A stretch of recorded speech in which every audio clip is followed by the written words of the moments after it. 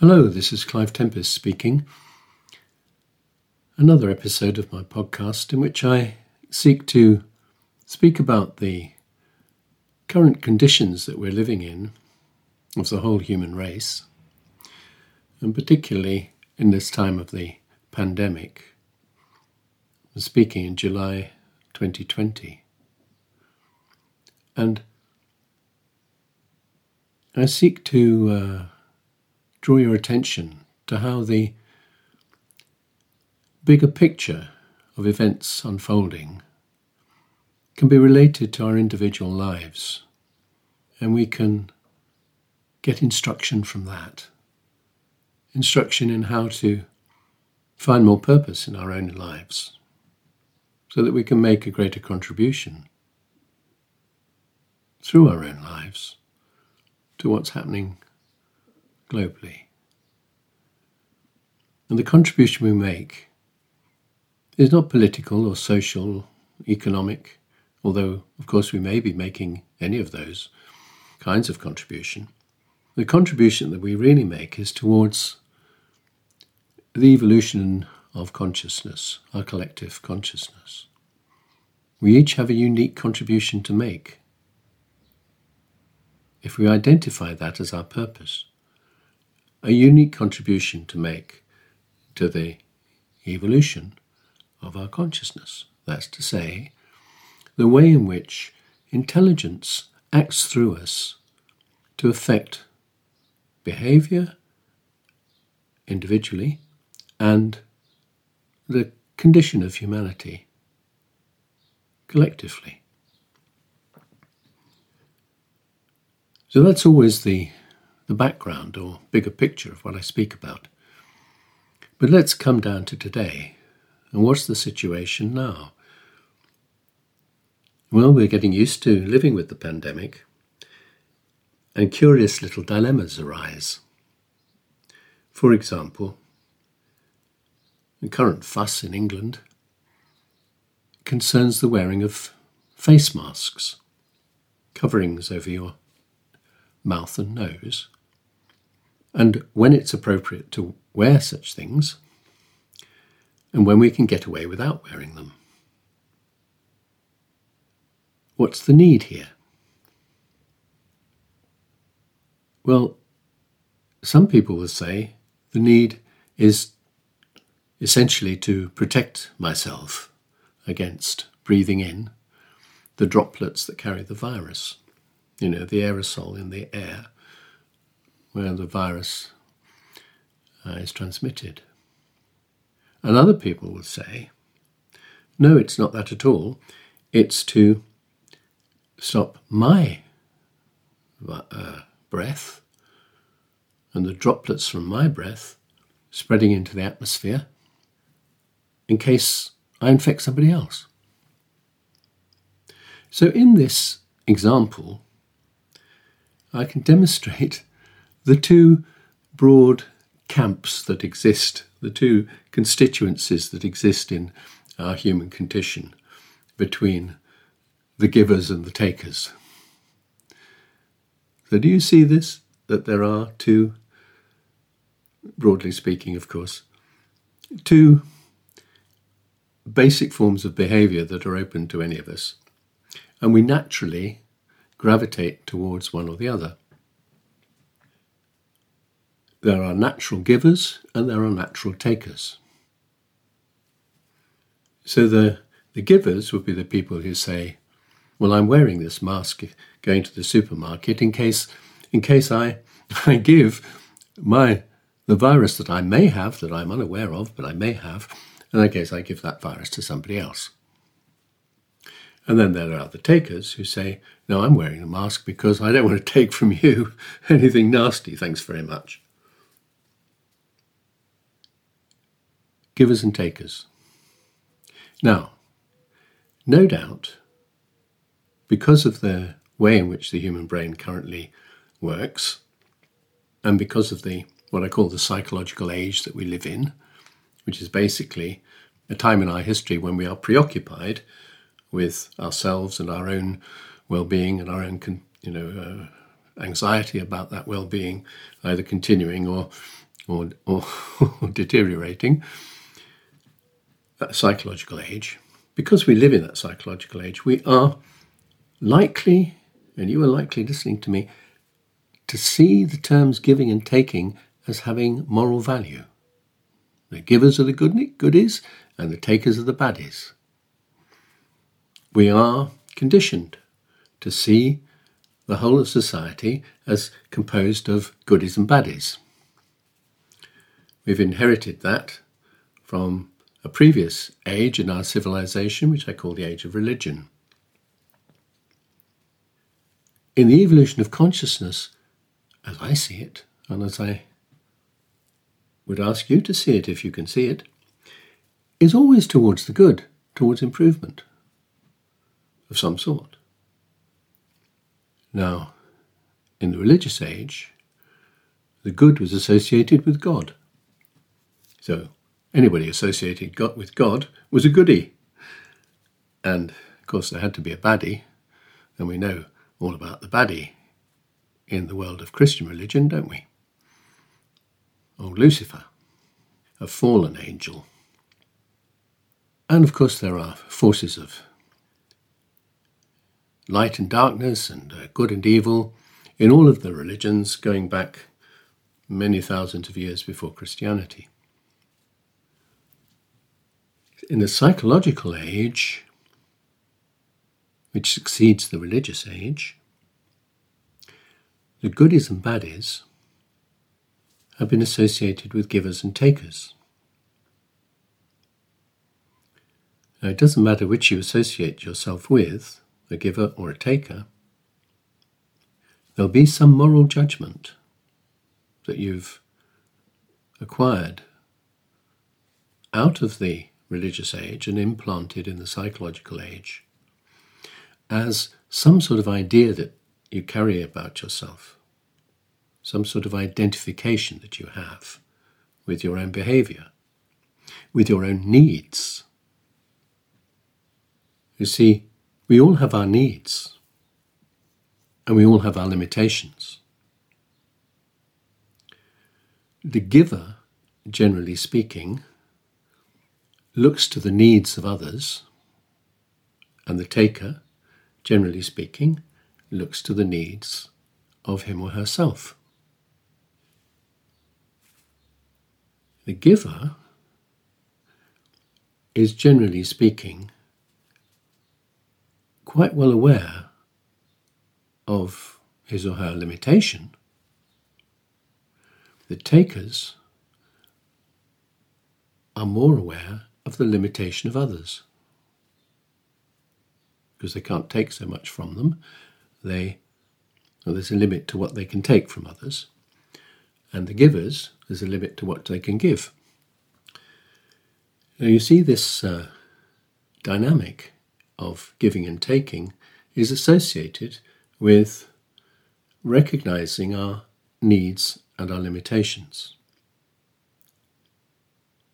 Now, in the whole story of the evolution of consciousness, one particular theme that I often address is what I see as the connection or interdependence of the individual and the group. The connection between the individual and the group, the society, the family, the nation, the global community, that connection between what I am here in this body speaking now and my connection to you, the audience, whoever you are, is a rather elastic connection, and it changes according to the pressure that's put upon us psychologically. This is part of the dynamic through which consciousness evolves. As the individual identifies as an individual and not as a member of the group, so a certain recognition of the authority and integrity of, one could say it, the truth of the human being becomes stronger and stronger and more real. But because we emerged from, as individuals, we emerge from the collective, there's a tension between what I am and where I come from. Let's say I come from the family, and you will all know that there's a tension between you as a mature adult individual and the family dynamic that you come in and out of and eventually leave. So there is also, of course, a tension between the individual and the society politically. And that tension is taken up in democracy. And what are my rights? Where are my needs met in the society? How are they limited? What are the rules that we all need to obey? And which rules can I break or test or challenge because they limit my freedom? There's always this dynamic going on. This dynamic is all part of the way in which consciousness evolves, because consciousness evolves depending upon our perception of this relationship. I become more conscious the more aware I am of the context in which I am. The bigger the picture, the finer the truth. One of my sayings. The bigger the picture, the finer the truth. Consciousness evolves as I, an intelligent being, see what I am in the context of where I came from. And I, the individual earth being, become more conscious and more conscious the more I see myself as part of the intelligence that manages the cosmos, the whole cosmic dynamic of life and death.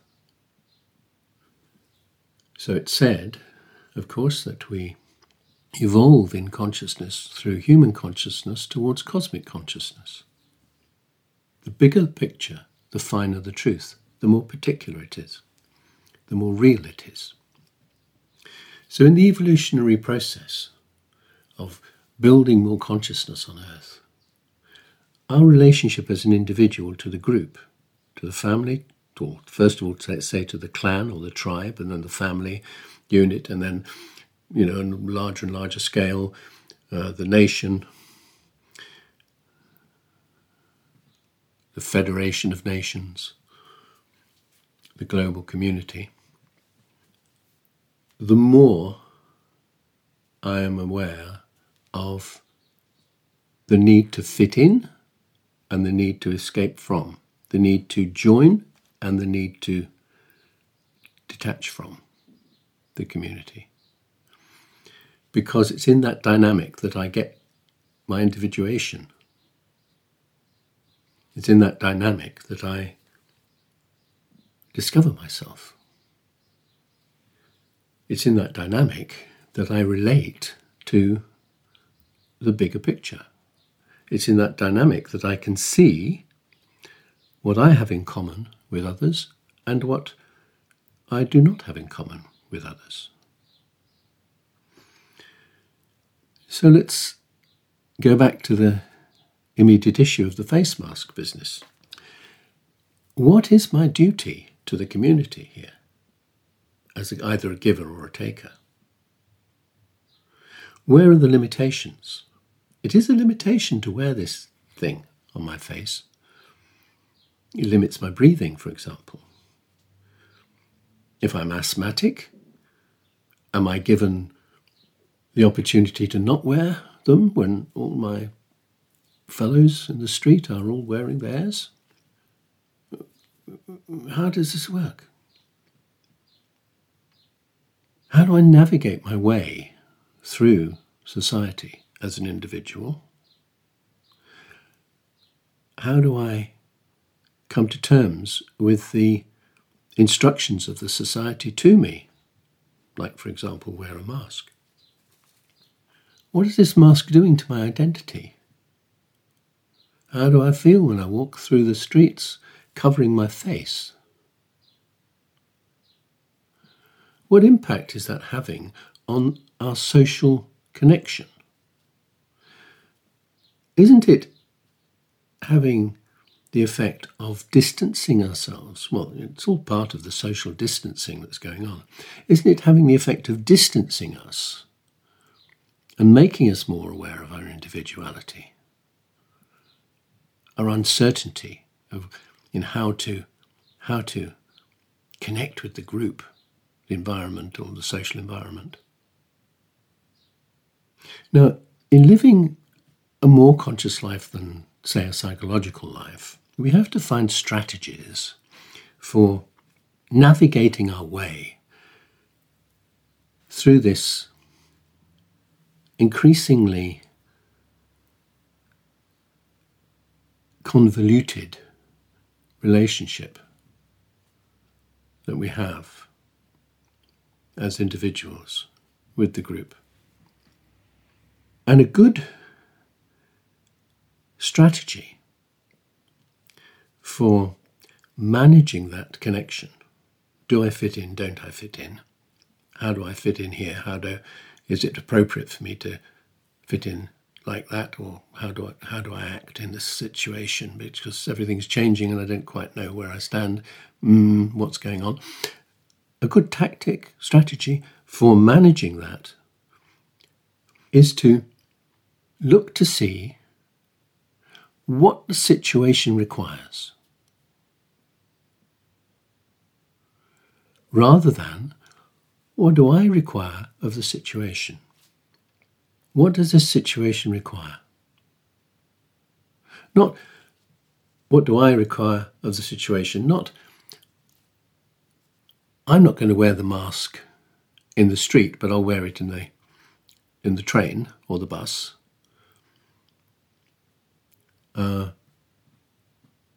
If the situation requires me to wear it in the supermarket because it looks like everybody else is wearing them in the supermarket, okay, I'll put it on.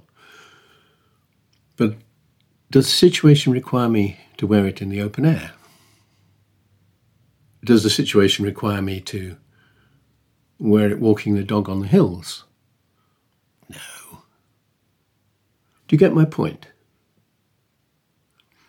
We have to look to see what the situation requires. What is required by the situation? Not whether I feel so insecure that I'm going to wear my mask all the time, hide away from everybody, and hide away from the threat. Not that. But what does the situation actually require? And when you're in contact with people, what are their needs? What are their needs? So you go to the supermarket and you find that the government has said you must wear a face mask in the supermarket, and you go in and find the shop staff are not wearing them. Well, of course, their needs are different. They have to communicate with each other. And they're aware of all the hygienic, sanitizing protocols that they've been practicing all day. Their needs are different from my needs. I have to see the need of the person. If I see the need of the person, then the probability is that I'm also going to see what the limitation is that is placed upon them and defines their need. So it is in any situation where the individual is in contact with the group, or in that dynamic of what I am and where I come from is in play. I can say to myself, if I'm confused or uncertain, what's the need here? What's the person's need? And if I'm a giver, I'll give to that need. If I'm a taker, I'll look at my own need and see how it can best be supplied in the situation by other people. And the need is defined by the limitation of the situation, because it's unintelligent, obviously, to need something that can't be provided.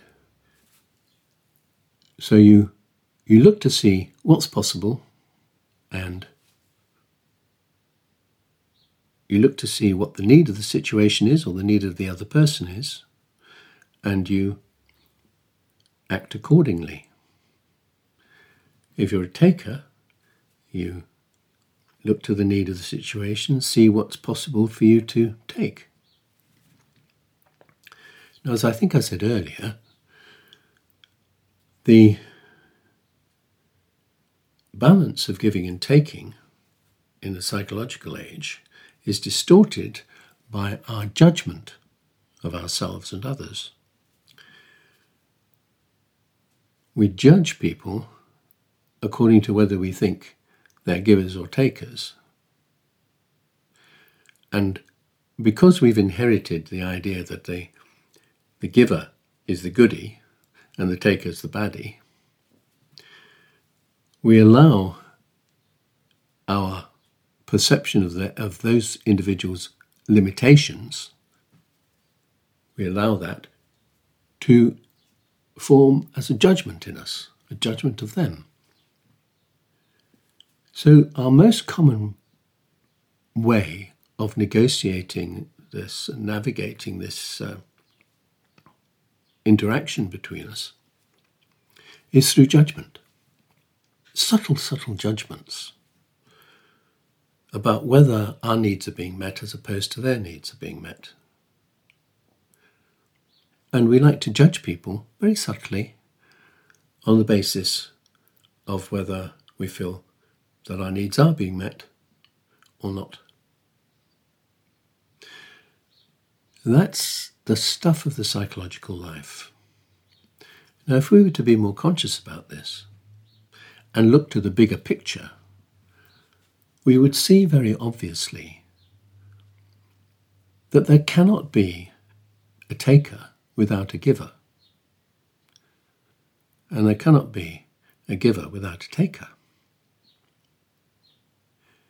We would see that in the bigger picture of things, the act of giving allows for taking, and the act of taking allows for giving. And in the moment of seeing that, the need to judge the other person because of their limitations disappears. And in place of judgment, what arises? Well, what arises is the energy that always connects the individual consciously with the other, with the community, with the society, with the other individual. And what most connects us? Love. In the absence of judgment, there is more love. And love is a frequency of consciousness. There is more consciousness. It is all part of the amazing story of the way in which consciousness evolves in us. So we can make a contribution to that evolutionary process, each of us individually, by recognizing our need and our limitation. I know my limitations. I know what I can and can't do. You probably know yours if you're willing to admit to them, without shame or guilt. You know your need in the moment. I need a new pair of shoes, or whatever it is. I'm hungry, I need a meal. You know what your need is in the moment. And whether it happens that you're predisposed to giving or taking, and you get rid of the moral judgment about being a goodie or a baddie, and don't consider yourself to be either goodie or baddie, just consider yourself to be the individual, the intelligence in this body with all its limitations, but able to make a contribution to the whole by living as what I am in this body, in this situation, facing it just as it is, here and now. And living like that, your needs no longer become problematic. They are either met or they're not met. Generally speaking, your needs are met. If you don't need more than you really need. Generally speaking, your limitations or weaknesses become strengths. Knowing your limitation means that you are strong enough to be able to face the world without shame, without guilt, and to be able to act as you do within those limitations, and therefore make a more defined and productive contribution. You're not going to waste your energy if you know your limitations. So by looking to the situation, by recognizing the need of others, by recognizing the limitations that define those needs, there's the possibility that you will see the bigger picture of your life and be more compassionate, be more humble, be more available, be more willing, be more giving. Even if you are predisposed to be a taker rather than a giver, even if you're more predisposed to be a giver than a taker, you can see that your function is fulfilling. It's fulfilling a greater purpose. You know, I know in my past experience, and I'm sure that you'll recognize this either in yourself or someone you know, there have been many opportunities for giving more than was needed. Have you not given more than was needed because actually you had a need to give?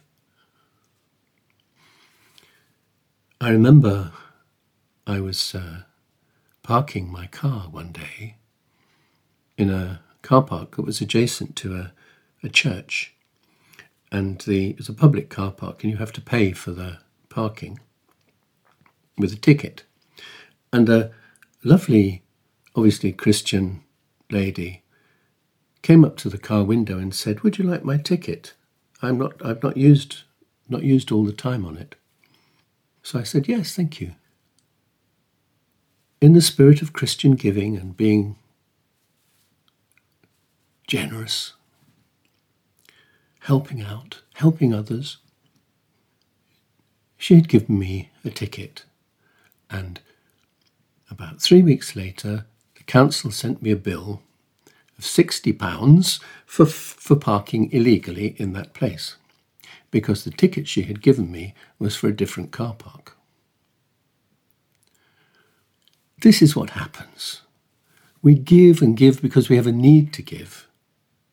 Well, that's not really recognizing the limitations that define the need.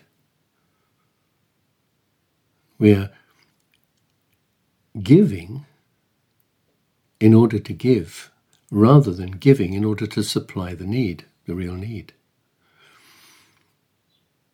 How easy it is to just give money to good causes and then forget about it if you've got plenty of money.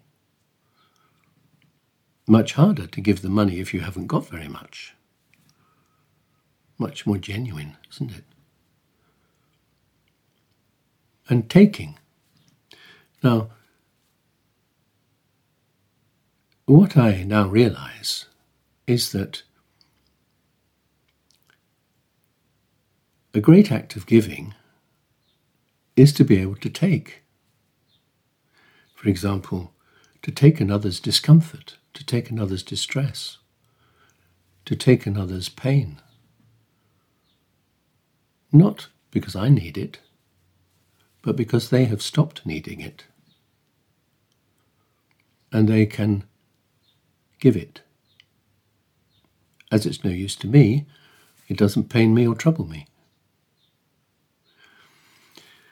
It has no purpose in my life, it only had a purpose in their lives while they considered themselves to be needy. At the moment they no longer needed their pain, it could be given away. Taking is like having the ability to listen rather than speak. How many times have you spoken when it would be better to have just listened? That you could have, in fact, have stopped being such a giver of your own opinions, and how much you had to say about the problem, whatever the problem is. Oh, so much to say. Could you have stopped speaking and just listened and taken in what the other person has to say? To actually listen to it. To really listen to it. And not just wait until they've stopped talking so that you can continue your own internal monologue. Do you do that? Well, most people do. Most people aren't capable of listening, really listening and taking it in, because they don't feel it's their need. This has nothing to do with me, really. I'm only here to tell my story. I don't need to hear their story except just for the convenience of the situation. I've got to tolerate listening. I've got to tolerate it while they keep talking. No, I'd rather be looking at my phone, checking on Facebook. But, oh well, they're going on and on and on. I better look as if I'm listening. Now, what was it I wanted to say? There's a pause. Okay, now I can get back to what I want to say. This goes on, doesn't it? Because you want to give, but you're not willing to take. You're not willing to listen. Not willing to receive. We're so psychologically so stuffed up with self-importance. And if it's not self-importance, it's self-doubt.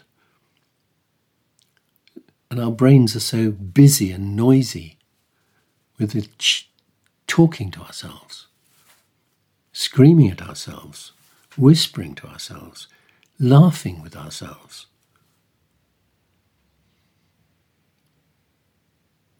All that noise. But if you have a quiet brain and you can listen, you can see the need, see what the situation requires, not impose on it. And in that way, make your contribution to the movement of life.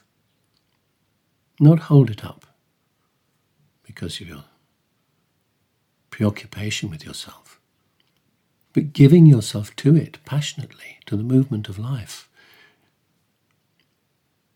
Taking what life has to give and then passing it on,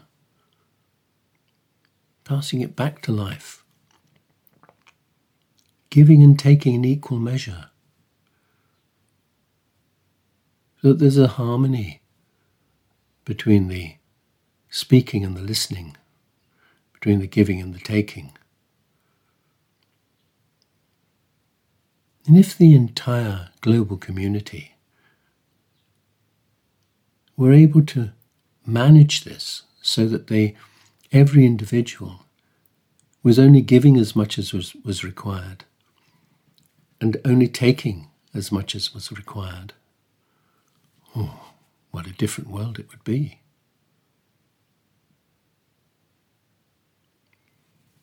So we each have an individual part to play in this, to bring about the new. Let's look more closely at what the needs are of the others, of the situation. Let's recognize what the limitations are of the others and the situation. And let's give and take in equal measure.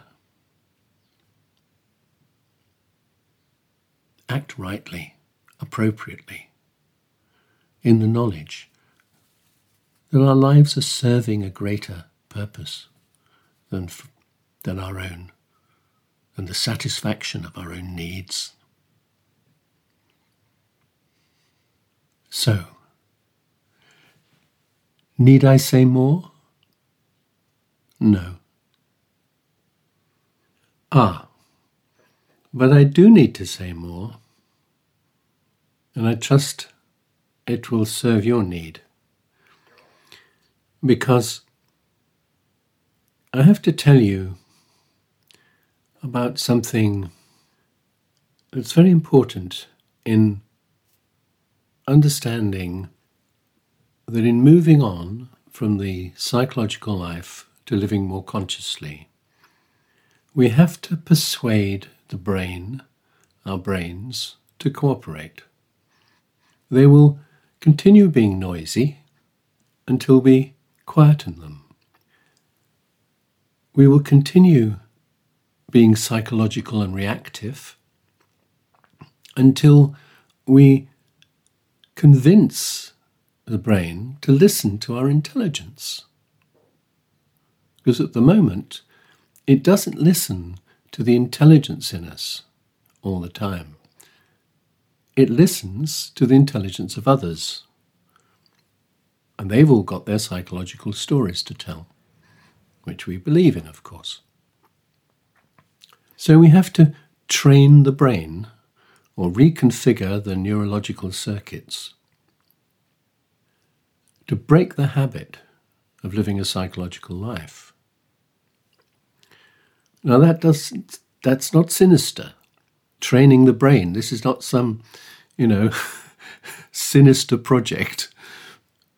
Training the brain means, from my point of view, encouraging your own intelligence to come through so that your brain responds to your intelligence more than it responds to the noise and clutter of psychological life, your own and that of others. So how do we do this? Well, it takes time. It takes a lot of time and dedication. And you need a regular input of a reflective intelligence, which is what I aim to offer you. My intelligence speaking to your intelligence over a period of time. So I'm now offering the opportunity for you to listen to me on a regular basis for rather longer, about an hour and a half every fortnight, every 2 weeks. I have put together an audio program of streamed talks that I gave to a small group of people in England a couple of years ago. There are 19 episodes in this audio program, and you listen to them over the course of a year. It's a streaming service. The talks are accessed through your computer, your tablet, or your phone, and all the details are available to you on a website called thecourseinconsciousliving.com. thecourseinconsciousliving.com. You can read all about it there, and I trust that if you subscribe, the course will help you not only to serve your own need, but to serve the greater need, which I see as the contribution that you can make to all of us by participating in this next wave of the evolution of consciousness, as I see it, escaping largely from the psychological life to living a more conscious one. That's the task ahead of us. And if you are one of the people who are pioneering this evolutionary process, then I suggest this course is for you. So that's the advert for the course in consciousliving.com. And I welcome you back to the next podcast, whenever that is. Thank you.